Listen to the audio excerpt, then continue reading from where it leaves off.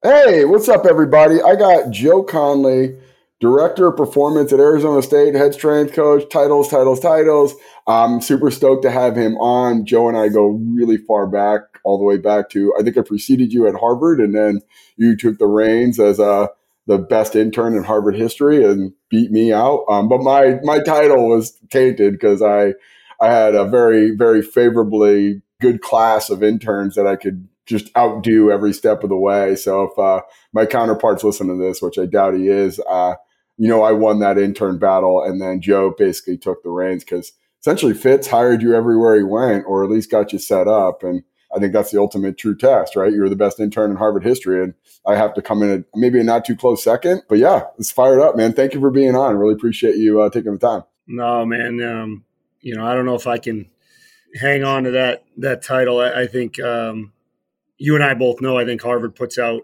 some of the best interns.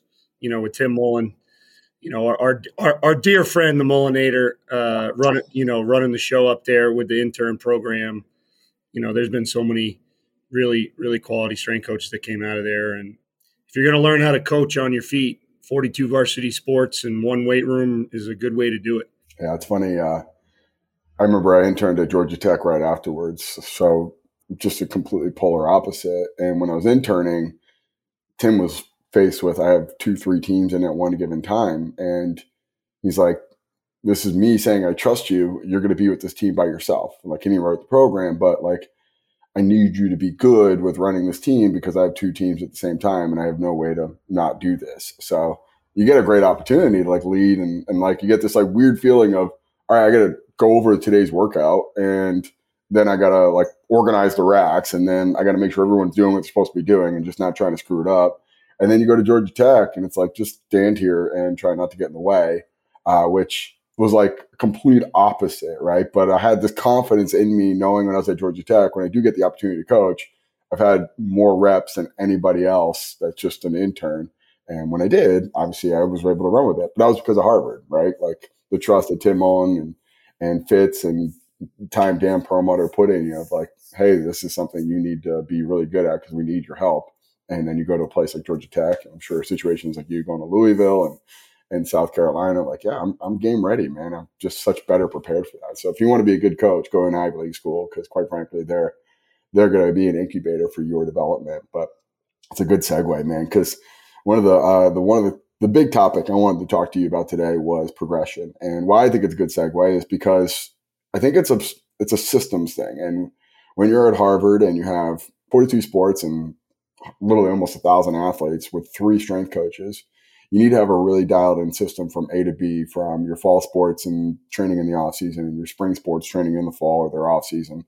And you need to have, okay, this is our plan. We need to go from this to be able to get all of our athletes through this almost pipeline like, or assembly line like format. And, when you start, like what's a good foundational program all the way to going into season. And now we have the luxury of working with less athletes in football, but same like structures there of like, if I was going to fractal this out or scale this out to 1,000 people, how would I make it through? So the area that I really want to talk to you about is this idea of progression from, hey, we have overloaded number of athletes to 100, still a big number, but it's a lot more manageable than 1,000, and kind of get into that. So first thought is, when you're looking at your off season with football, and let's say that you're going a multi-level program, let's say that you're going inside, outside the box, all the nuances of what you're doing, what is the big 10,000 foot view of I'm starting here and I want to be eventually at this when we go into maybe spring ball or our preseason?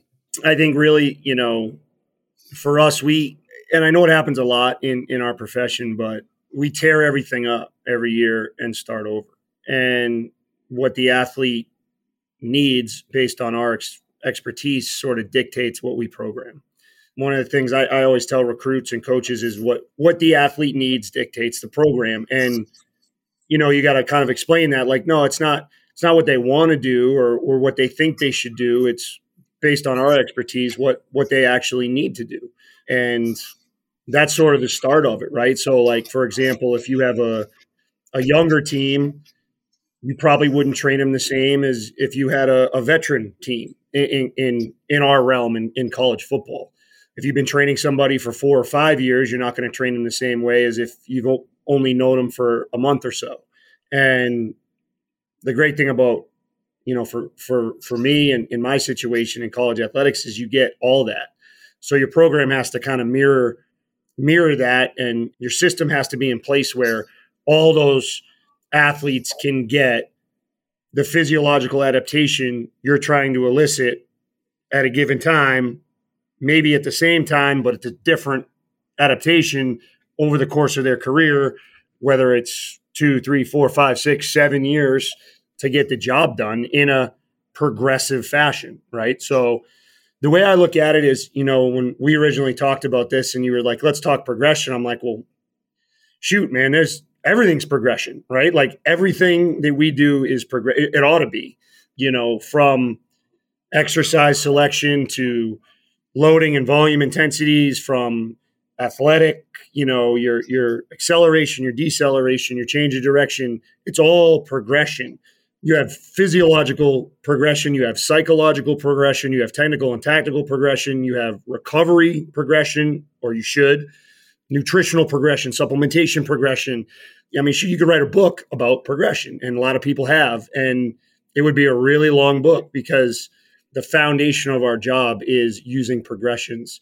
And the reason for that is that's what drives adaptation. You and I both know if you do the same program for 4 years, you're going to see a lot of improvement the first year, some the second year, but not as much. The third year, you might see a little bit, or they stay the same. And the fourth year, they could actually get worse. And when you talk progression and adaptation go hand in hand. And the other thing that goes hand in hand with progression is regression, because you also have to do that all the time. It's in everything. It's thought about constantly in all the different realms that we sort of are in charge of. I feel like, younger athletes have a little bit better of an idea, younger coaches have a little bit better of an idea than maybe they used to about it, but they don't understand the nuances of the flow of progression. They don't maybe know, the subtlety of it sometimes, or the dramaticness of it sometimes. I don't even know if that's a word, dramaticness. It has to be there in some way, shape, or form over the course of any athlete's career and in a strength coach's program. We always talk about the dramaticness scale of an athlete's program is what determines ultimately their ceiling. So, honestly, there was a point in there as you were talking about, the tactical and the technical. And, as you were talking, it automatically just started ringing a bell in my head about when I was in your shoes a long, long time ago, the guys you get in early that are going to play right away. And I always struggle with that thought because you get them in July-ish, and you probably have a pretty good feel like this person's going to either play right away. And for the folks that don't know, there's a lot of backdoor conversations about like your son's going to get a lot of opportunities to play right away, and we're going to give him every chance to do that. And that's automatically impressed upon you as a strength coach when they arrive in August, or July, like in the off season, or if they're early enrollee too, like. There's this emphasis off of, okay, now they're kind of moving into this varsity threshold, like of training. And like, you got July, and we used to call it the de-recruitment period, because basically we're just like, being super nice to you. And then you get there and it's like all that's thrown out. You're stuck here, at least for a period of time. And we kind of get you just assimilated to our environment. And then when it comes to preseason camp, they get a lot of reps, because we used to always talk about at USC, it's like, every guy coming into this has a chance to be a starter. And that's just fair to them, as well as it makes the older guys a little bit more hungry to keep their spot, or maybe go out there and earn their spot. But then you get in the in-season and they're right into this, like practicing 24 periods and getting a lot of reps and training maybe 1-2 times a week at a good lift kind of perspective. And then all of a sudden you get to January and you almost have to start from scratch from what you wanted to get it done in July, where it's a lot of these incoming freshmen, you're really thinking like, all right, July is just step one all the way through till we get to, like January. And then it starts the real training process, and you kind of lose this big window, but you're behind the eight ball in a lot of areas. So I guess my question to you would be is, the progression is getting them on the field, and hopefully they don't get hurt year one. But the huge part of that is the things that we're doing from a development standpoint. And when you're looking at those guys, relatively speaking, to a project guy that we're going to slow play this, and he's probably going to redshirt, what's your mindset from a progression standpoint off of July and knowing that he's going to practice a ton in August and play 12 games, maybe even more if you go to a bowl game or a championship game? Like, what is the thought process there? Is that something that you think about? Is that something that you incur a lot? Like, what is your plan of attack on that one? Yeah, I mean, it's obviously pretty prevalent in college football. The sort of late enrollee freshman that is super talented in the sport, but probably pretty underdeveloped in the realm of general work capacity, deceleration, whatever it may be, right? So for us, it has a lot to do, like we focus a lot on sort of assessment, in that regard early, to sort of sift through a lot of the different physiological adaptations that we could potentially, go after to find the sort of the big rocks in that regard for individuals like that. And you're right. I think, more often than not, which young men are going to be in that boat versus the slow cook boat, right? The red shirt or the developmental boat. Ultimately, I don't really change my mentality in regards to trying to rush anything, because I don't think that's a good move either from a long-term development perspective. But I sort of program in a way that attacks the biggest weakness, right? Or whatever it is for some of those individuals. And what I've seen over the years is oftentimes it's pretty similar with a lot of those, 17-year-olds that get into the program or 18-year-olds that come into the program. There's a lot of similarities between, regardless of position, what they sort of need from a programming perspective. So that's the basis for a lot of our developmental program, whether it be movement or just understanding where they are in space, deceleration, those sort of things that, a lot of them need. And then you can sort of parse that off.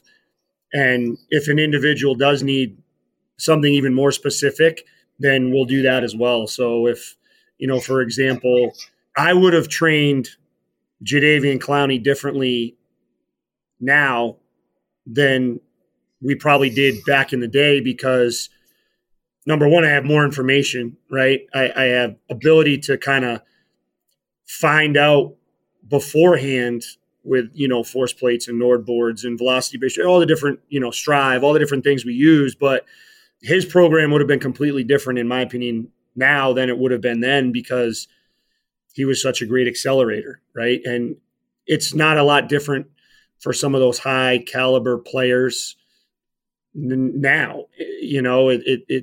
Those big ticket things that we know are going to be issues and become issues down the road, you focus more on that. And whether it's in June and July and August and during the in-season, to me, it doesn't really quite matter, because those big ticket things they're so much more important than some of the other things, as far as like, power or different types of strength or hypertrophy, things like that initially. Now, I'm not saying those things aren't important later. Of course they are. But initially, to make sure that athlete's healthy and available for the long term, you can write a completely separate program for that person now. Again, when you're talking too, I just feel way back when gray shirts were a thing and you could bring in 50 guys every single year. Like, there's these massive overhauls in rosters, right? Like I remember Saban's first year or Jimbo Fisher's first year at Florida State, there was this like complete approach of like 50% of our roster is going to be different next year. And we're going to start with guys who are going to be able to play right away. And that's a huge transition for that strength staff, right? So if you were inherited or you had the opportunity to stay on and transition with the new regime, like all the people that you've been developing for the last 3 years are almost like, hey, find a new place to play or just watch the other young guys come in, because we're starting from then, because we got a 3-year window to get this thing turned around. And the guys who are going to be good in 3 years are going to get the opportunity to play. And that first year is kind of a mulligan. And from a training perspective, it's not like you're prioritizing one versus the other. Everyone that comes in our room is special and unique and important to us. But as a whole, their progression is kind of amplified, and you have to really manage the psychological aspect of you did bust your ass and you did everything we asked you to do. Just circumstantially, we have to now prioritize these next wave of people coming in. But it goes into this next thing. And again, if I knew what I know now, what I would have been back when. But, I've talked to a lot of folks, and I find this is a common thread with modern day athletics is with transfer portal and just there's nothing like a guarantee from one year to the next. And I'm not saying that's good or bad, just it's a different world now. And, working with a lot of other coaches in the NFL and NBA and even Major League Baseball, it's rosters are just changing rapidly and you have to adjust. And one of the things that was a great conversation I had not too long back with Eric Schmidt with the Memphis Grizzlies was I have to utilize things like machines that I never thought were value, because I get people who can't even do a bodyweight squat and I need to get them lean muscle mass, or I need to get them maybe coming off a return to play program that they are completely detrained and atrophied, and they need to do something quick that's not going to pretty much crush your CNS while they're playing 82 games and practicing every other day. So we have these freshmen that, that corner that's 150 pounds soaking wet that you're I just need to add cross-sectional muscle area to this kid because he's playing with grown men. He's athletic. He's got the twitch. He's got all the right things. But if I can add 10 pounds to that frame, he's going to be that much more resilient. And a machine at one point in my career was the most taboo thing you could possibly imagine. But now I look at it full circle of it's actually probably the best tool for the job. And if you have a place where you're at, you have a lot of good resources where you can maybe get a couple of those things and give up a little bit of floor space for it, great. And the rest of us kind of working in these weight rooms where we're trying to just get the most from a little with a ton of athletes, maybe not the best option. But I guess that's my next series of questions is now where you're at and you got a premier team and you got a department that's committed to developing athletes at the highest level, do you look objectively at here's my job is to develop these physical capabilities. I want to look more at a more well-rounded approach from a testing perspective. You mentioned a couple things like ForceDeck and NordBoard, Strive and VBT. Maybe you look at it the other end of maybe just specific isolated exercises like a glute ham or a Nordic hamstring curl or even machine. Do you look now at the tools that you have and what you need a little bit differently than you did when you had a situation at Harvard? How do you approach that process? Certainly you touched on our situation in particular, right? This will be my 6th season here. And when I got here, it was a new coach. And this year we're going through a similar situation where, there's sort of 2 rounds of roster turnover. And then the other thing that was kind of in the middle of that was the start of the transfer portal, right? And so, for us, a lot of our best players that we spent, 2 or 3 years developing into who they ultimately are now left, right? They left because, of money. And it wasn't necessarily any other reason. And, on the other end of that, that was a tough pill to swallow too, because, you invest so much time and you spend so much time, and then ultimately they walk out the door for, a few bucks, and it's that sucks. That's a hard thing to do. But on the other end of that, you have transfer portal athletes coming in to your program that you need to get to know. And so, for us, I think, some of the different tools that we have are really invaluable to kind of get a head start on your programming and your progression, and to be able to sort of input somebody into your system in the right spot.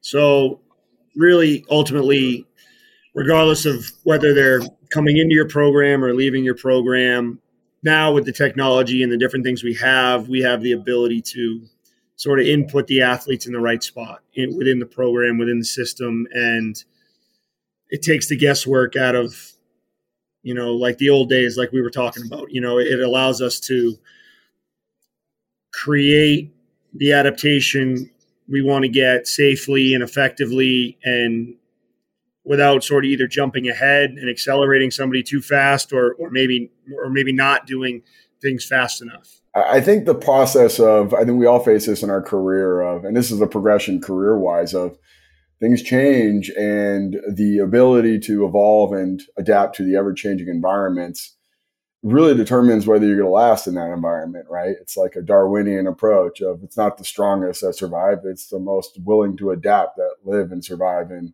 ever changing systems and ecosystems. So that goes into the next line of questions of like, I think what is really more transparent is now you have to be a better salesperson for your program, right? Because you're fighting to get people coming into your environment of here's ASU's way and here's how this is going to help you become the best possible athlete, as well as on the other end, like you could leave for more money, but your best chance to play at the next level and have a very long career, which might be more profitable, it's probably better served here in our system from a performance as well as from a player load management, as well as from a system and tactical perspective. Like, do you find now like progression now as a sales tactic for you where you're talking to your athletes and new athletes? Yeah, absolutely. I think,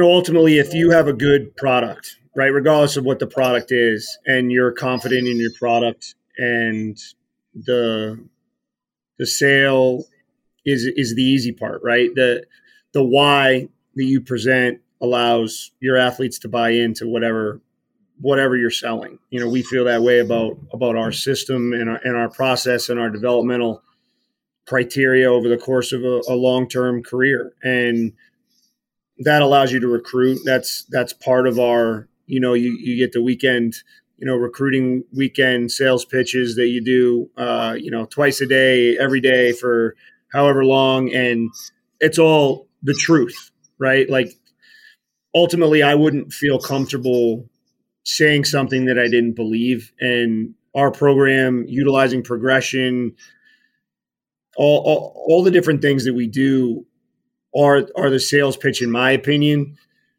And if it doesn't come from me, let it come from our players, because they're the ones actually doing the program. It's funny, we had a recruit, and I won't mention the other institution, but we had a recruit that went to a recruiting visit at the other institution, came to our institution, and it was the same pitch, right? It was the same long-term development pitch.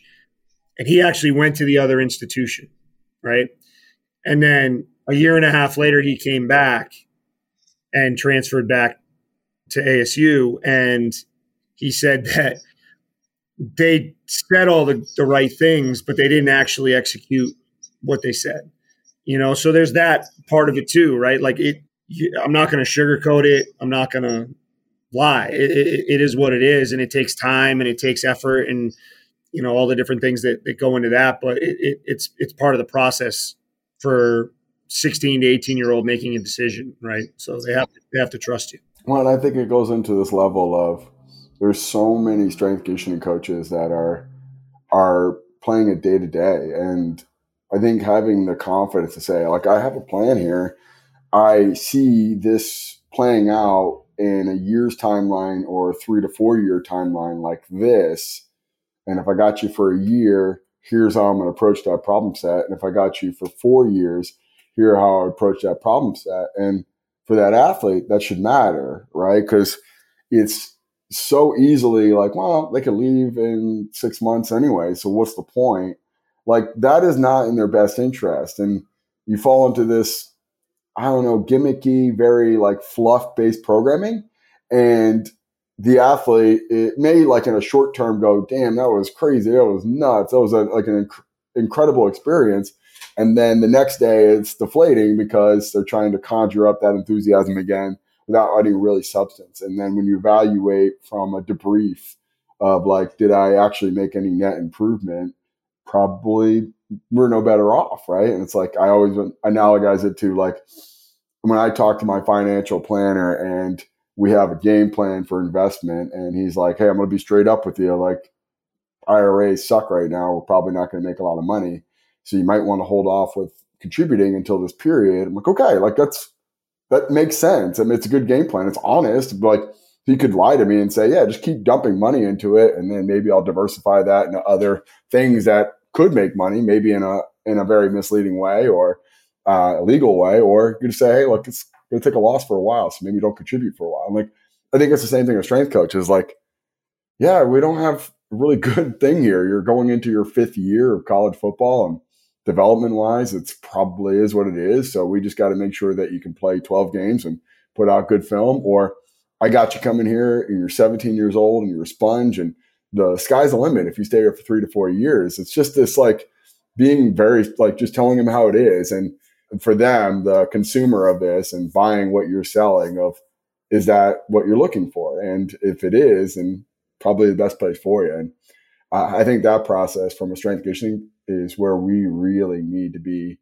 like looking towards the future. In my setting too, now I work in sales every day, and people are buying what I'm selling. They'll tell me if it's not good or they don't value that based on them not buying it. For you, you're fighting for maybe potentially guys who can get you an extra 2 to 3 wins every year and keep your job for another couple of years. And it's an amazing continuum, but it's the same root facts. But I guess in that light too of like, now you have a little bit more information to present to them with all of this compelling and interesting data. So, let's go put your recruiting hat on here, and you're going to me and I'm like, all right, I'm a 4-year guy at another institution. I'm trying to get a 5th year, get some good film out there. How are you convincing me that I'm going to make that great transformative leap into becoming maybe a first-day draft pick? I mean, sure. I mean, to your previous sort of example, I think that more often than not, we've still had really quality development, even in an older athlete that comes into our program. And whether that is change of stimulus, I'm certainly not blaming another program. We've seen a lot of development with more veteran, whether it be grad transfer or, juniors that get in the portal or whatever. We've seen really good development. So I utilize those examples often, both visual through our player profiles, and then, when we're having conversations, oftentimes I'll get, those individuals down and have them sort of do the talking for me. Whether it's somebody that just transferred in and has only been here 6 months and they're, seeing crazy changes both from a body composition perspective and a force output perspective. Ultimately, it's showing them all the tools we have, showing them how we use those tools on a day-to-day basis and what those tools sort of drive for us from whether it be practice planning or periodization or, sets and reps or which block or whatever it is. The athlete gets an idea, a little snippet of what the potential could be. And I think that, that goes a long way. And ultimately, too, I think this generation is sort of wired for instant feedback, which I think is, part of that technology piece as well, as we're capable of giving them instantaneous feedback in a lot of different avenues, whether it be, max velocity or yardage or deceleration or acceleration or, body composition, force production, posterior chain strength, muscular activation, whatever it may be. We can get sort of in the moment data that allows our athletes to see progress at a much faster rate than maybe we used to. And I think that's the cool part. It's me seeing your progression too as a strength conditioning coach, and now looking at it and having these cool conversations about, this is invaluable tools. I mean, I guess same with me, right? Like I remember joking about an Army West Point. I don't believe in timing. I don't believe in being timed. I believe in timing. And I never would use VBT. I've come full circle and back again on that, because it was a naive thought. It was ignorance on my part. I didn't really understand the true power of that tool from a feedback perspective. But, I think it also too is this like process of maybe I was afraid of change, and I didn't want that thing to basically supplement me as a strength coach and figuring out what my role would be with this instantaneous feedback machines all over the place, And you remember the old adage of like, I remember when, people were coming out with different velocity-based training tools, and the argument and the conversations were like, well, it's going to take the place of a strength coach, right? Or whatever it may be. I am always a skeptic of technology. Now, that doesn't mean that I don't try it. I try everything, and we sort of analyze everything and research everything and talk to different folks around the country that are using certain devices and different tools. Hey, what's the pros? What's the con? And then I usually give it some time. And then if that particular device that gives us whatever metric fits within our system, then I'll use that metric and that system and see what some of the results are before kind of jumping full sail into one camp or another. Because you and I both know that this profession is like,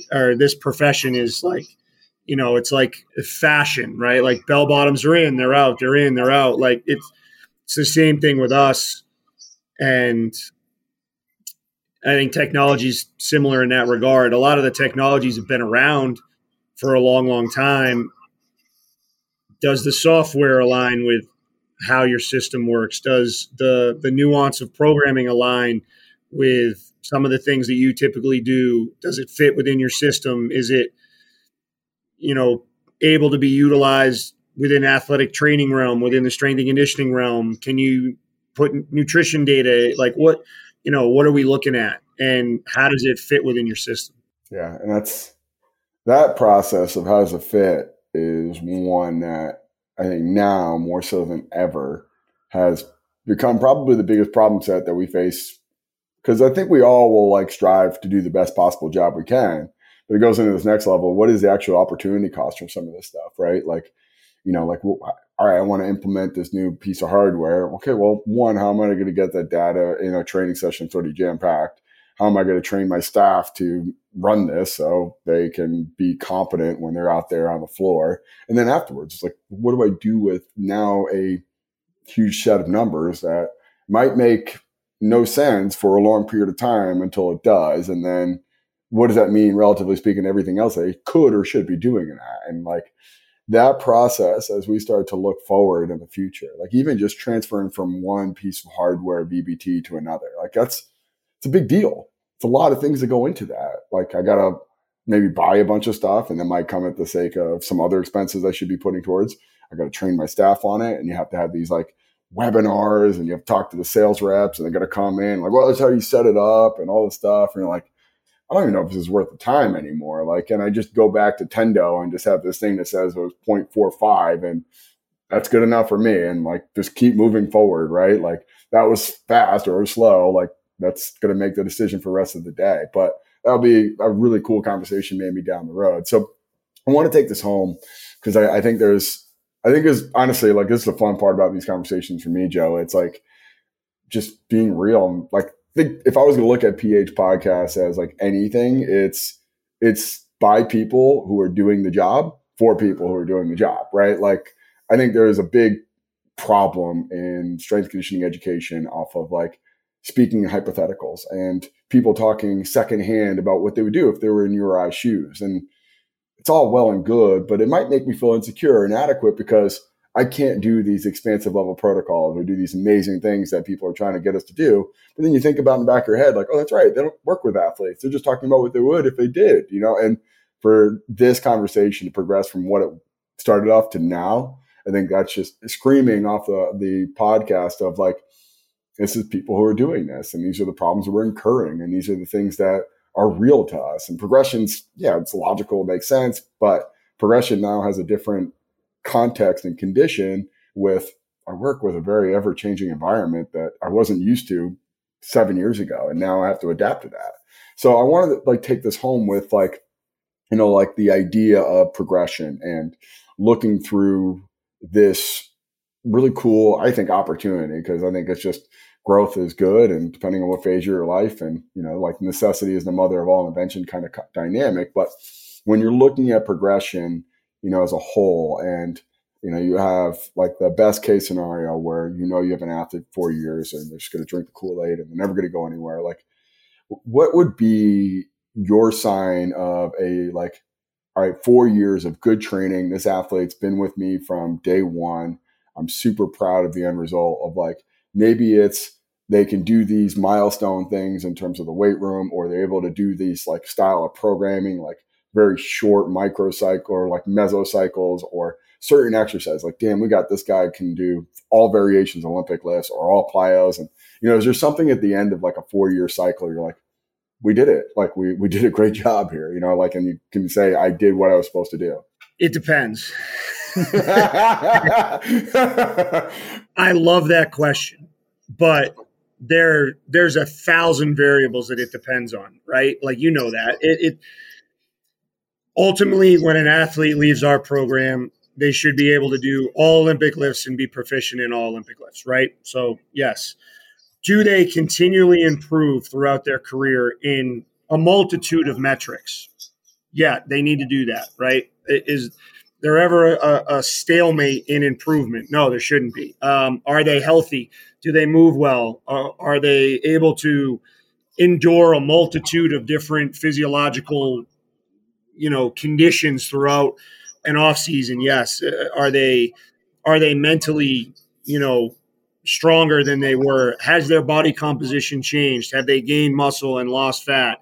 Do they, understand supplementation? Do they understand recovery and rehab? Are they a pro, right? The single probably most prevalent question I get from scouts about our guys is he a pro? Well, I look at that scout and I go, well, what do you mean by that, right? Like, what's your definition of pro? Well, he's got to be, that those are all things that they need to be efficient and understand.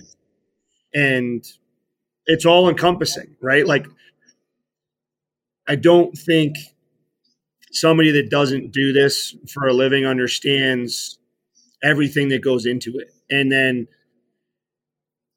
all the different balls that are being juggled at any time that could potentially be super beneficial or super disastrous at any point in time, depending on timing, depending on the sleep they got last night, depending on if they broke up with their girlfriend, depending on if they get a little lax at the bottom of a squat. I mean, just anything. All the little details are just so important. And I know that was a long-winded, more of a tangent than anything, but there's so many variables that go into answering that question. You could do a podcast on that question alone, in my opinion. It's amazing. And I guess I was like, when you ask the question, you think about how you would answer it as well. And, you look at it from the dynamic of how do you define a good job versus the bad job? And like, I could say they're stronger, they're faster, they're more capable. But the truth is, and I'm in the other end of it now. So I get your guys when they're done playing and they move to LA and they go, I just want to continue training and I like my college experience. And I look at it from the context of if I ever train someone and have to go somewhere else, could they be self-sufficient? Could they be responsible with how they approach the weight room, of like not being a hero, not being someone that is ego lifting, and like have an environment where someone's like, I can do this for the rest of my life safely and efficiently. And like, I think that's a pretty good, like, check a box. Like, and I feel confident that, the guys that had, like, even to the point of like, the guys that had an army would go off and do CrossFit. And I'm like, you're probably better off than anyone else out there because you went through 4 years of really good training. You're going to be fine. Like, I'm not as worried about you as opposed to the person that doesn't have these good foundational habits and infrastructure of approaching something. You have no idea what that is. I've never done that exercise, or I've never done the set rep scheme. I've never done this setup. So I'm going to be a little bit more pragmatic, and maybe I go out a little bit more conservatively because I've been on the other end and I got destroyed or crushed because I was not that way. And like, just having that foresight and that perspective of training as a process. And if you're not familiar with it, you need to be very conservative as well as you are familiar with it. Like, don't waste your time, man. You got to go for it a little bit and you got to push, and like just having that mental bandwidth and being like self-reliant too is so important as well. I think you're right on the money. And I like that sort of thought process, in that if you took any one of, our guys, I feel like if they went somewhere else, they would be able to do every exercise that's thrown at them.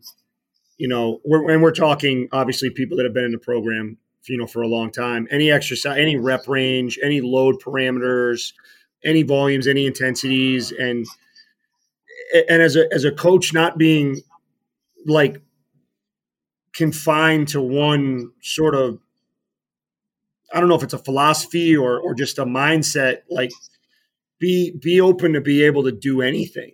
I've been super fortunate, right? I've never been with a head coach that micromanages the weight room. And what that's allowed me to do is over the course of my career to not be afraid to take chances on different things, trying new exercises to elicit a response, trying new rep ranges or progressions in. And I've also never had to he has to clean more this time than last time, right? Like, well, what if we used a hang clean instead of a Olympic clean or a power clean instead of a Olympic clean? Like, if I was working for a head coach that said, oh, they have to clean more, then you wouldn't be able to use as many variations because you're stuck with that one variation. And then you just got to kind of keep repeating it over and over again and then inflate numbers because you want to keep your job. I've never had to do that. And the other thing you touched on, I think is really important, is that I always try to ask every athletic director that I ever have worked with or has overseen sports performance. I always ask them, how am I graded? How am I ranked? How am I measured? Like how do you measure what I do? And the myriad of answers that I've received is crazy. Like everything from, well, did the guys like it or not? Are they continuing to improve? And I'm like, okay, well, in what? Are you looking at specific metrics? No. Are you talking numbers? I don't know. So I feel like with sports performance, maybe more than anything else, it's this sort of unknown, right? In regards to sort of how you're ranked. And a lot of times it has absolutely nothing to do with you. No. It has everything to do with recruiting and what the head coach says about you. And that's the perception that becomes reality. And I think going into this profession, that's something that I try to certainly educate our interns on and some young coaches. Like, sometimes you can do everything right and still get fired and you can still be wrong. It's super interesting, the dynamics that we work in. I mean, I went from working for one of the oldest head coaches in the country to the youngest head coach in the country. And honestly, it's been a breath of fresh air for me because, and I think it's trending this way. And, we had a lot of discussion about technology and information and data, and then actually utilizing that data to drive progressions, not only in the weight room, but maybe during individual or during practice, driving intensities and workload in practice and actually making like thoughtful scientific changes that aren't just intuition in, the progression of practice. So I couldn't be more excited about that piece personally, but everybody doesn't have that situation. Everybody doesn't have that. If you go work for, Nick Saban, it's probably not going to be that way. You're probably going to do what he wants to do. And I don't know the answer to that specifically, but it's everywhere's different. And if you can't adapt and change and be okay with it and kind of have an answer ready to go, then you're going to be in trouble. Yeah, I think there's another really great conversation to be had about, I'm assuming this is the longest tenure you've ever been at one job, right? I was at South Carolina for 7 years, so this will be my 6th year here. Oh, wow. Okay. So, I mean, you have now probably one of the unique aspects in strength conditioning of seeing the full life cycle of an athlete, right? And not many people do reach that threshold, which is cool. It's interesting. And hopefully buy it a little bit more time and you can surpass that 7-year mark, which is, I mean, your experience at UMass and a lot of your short-term stints other places, like, yeah, that's kind of like the norm of like, go in, try to make a big impact. Hopefully you're there long enough to survive another year, if not get another job. And like, when you get to this 6-year threshold, it's, you have to evolve within that institution versus you go to a new place, you evolve to that new place organically. And I think there's an element of change is really interesting off of like, I have to adapt to this new environment because what I did in the previous place wasn't successful or it doesn't work here.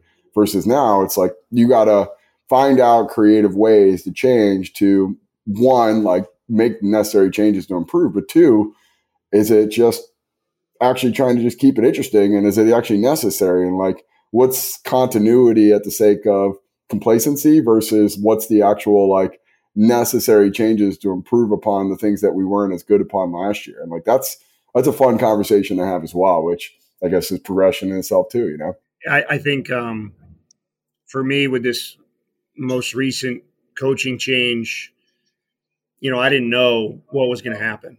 And ultimately, when we were fortunate enough to stick around, my mindset was like I moved out of my office and then moved back into my office because it was a new job. It was the same place, but it was a completely new job. And anything that we knew is gone. And now we have, and I had a lot of discussions with my staff about that. I'm like, you guys, nothing that we've done in the past doesn't matter. Everything can change, and you have to be ready to do that at any given moment, or else it's not going to work. So don't feel bad. It's just, it is what it is. And that if we want to move forward in a positive way, we have to do that. And so far it's gone really well, but that was my mindset. Like I parked in a different spot. I used to park in one spot. Now I park in another spot. I have I changed lockers. Like everything was different for me because I feel like mentally I had to sort of go through that because it was different. Yeah. And I think it's so easy to fall into this the way we've always done it. So I don't want to hear what you did previously. No one cares. Yeah. And quite frankly, too, it actually might work against you if you are like stuck in the past, because it's going to feel like you resent the fact that you're working with new people. Like you have to embrace this new opportunity 100%, which is a great survival strategy as well as like a great optimizing like thing. Like you have to take this approach. And you said it, like every single year at the beginning of the off season, we just start from scorched earth. It's tear the page, which is great, man. So Joe, man, I just honestly, this was cool, fun. Like I wanted to catch up and connect, but like this is like really why, like you can tell like now you've been a head strength coach for over, 14, 15 years in some capacity? No, not quite that long. So end of 2011, 2012. Damn, over a decade though. Over a decade, right? Like you can tell, like that is, and no one knows how to be a head strength coach until they're a head strength coach, and then it's all on the job training. And the reason why you got over a decade is because of this. Like you were able to approach each year differently and a better person for it. Where the ones that kind of stick in their ways of like, I've arrived, I am who I am. Like probably not going to be a head strength coach very long, which is great, man. I am so stoked for you and this opportunity you have in front of you and everything else that you got going on in your life, man. No, I appreciate you, Tim. You've always been a friend and a resource, and you're by far the best intern to ever come out of Harvard. So, yeah, well, I mean, I think the ultimate indicator is going back and see if people care. The fact that you had the wherewithal to do what you did, I couldn't respect it more. In that you got out when you wanted to get out, and you changed your entire everything, and you've done it in such short time, and you've been able to be successful doing it. It's like I have so much respect for you in that regard. I don't think people realize, how much work you did to get to where you are, kind of at two different realms, right? In the collegiate sector to get to a super high level, and then now at the private sector to be at super high level is, that's a testament to you and how freaking smart you are and how hard you work.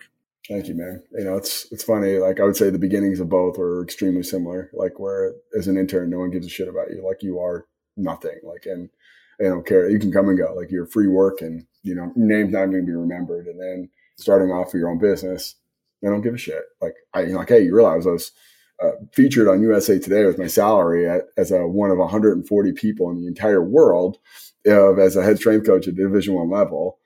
Which is very elite. Like about to get a big raise too, if I'm not mistaken. Yeah, oh yeah. We did pretty well my last year there. I walked away on my own terms. It wasn't like I was leaving with my tail between my legs, and they didn't care. They didn't care. In fact, they had very little bandwidth of what that actually meant and how that actually involves them. Mostly just like, are you close? Do you have showers?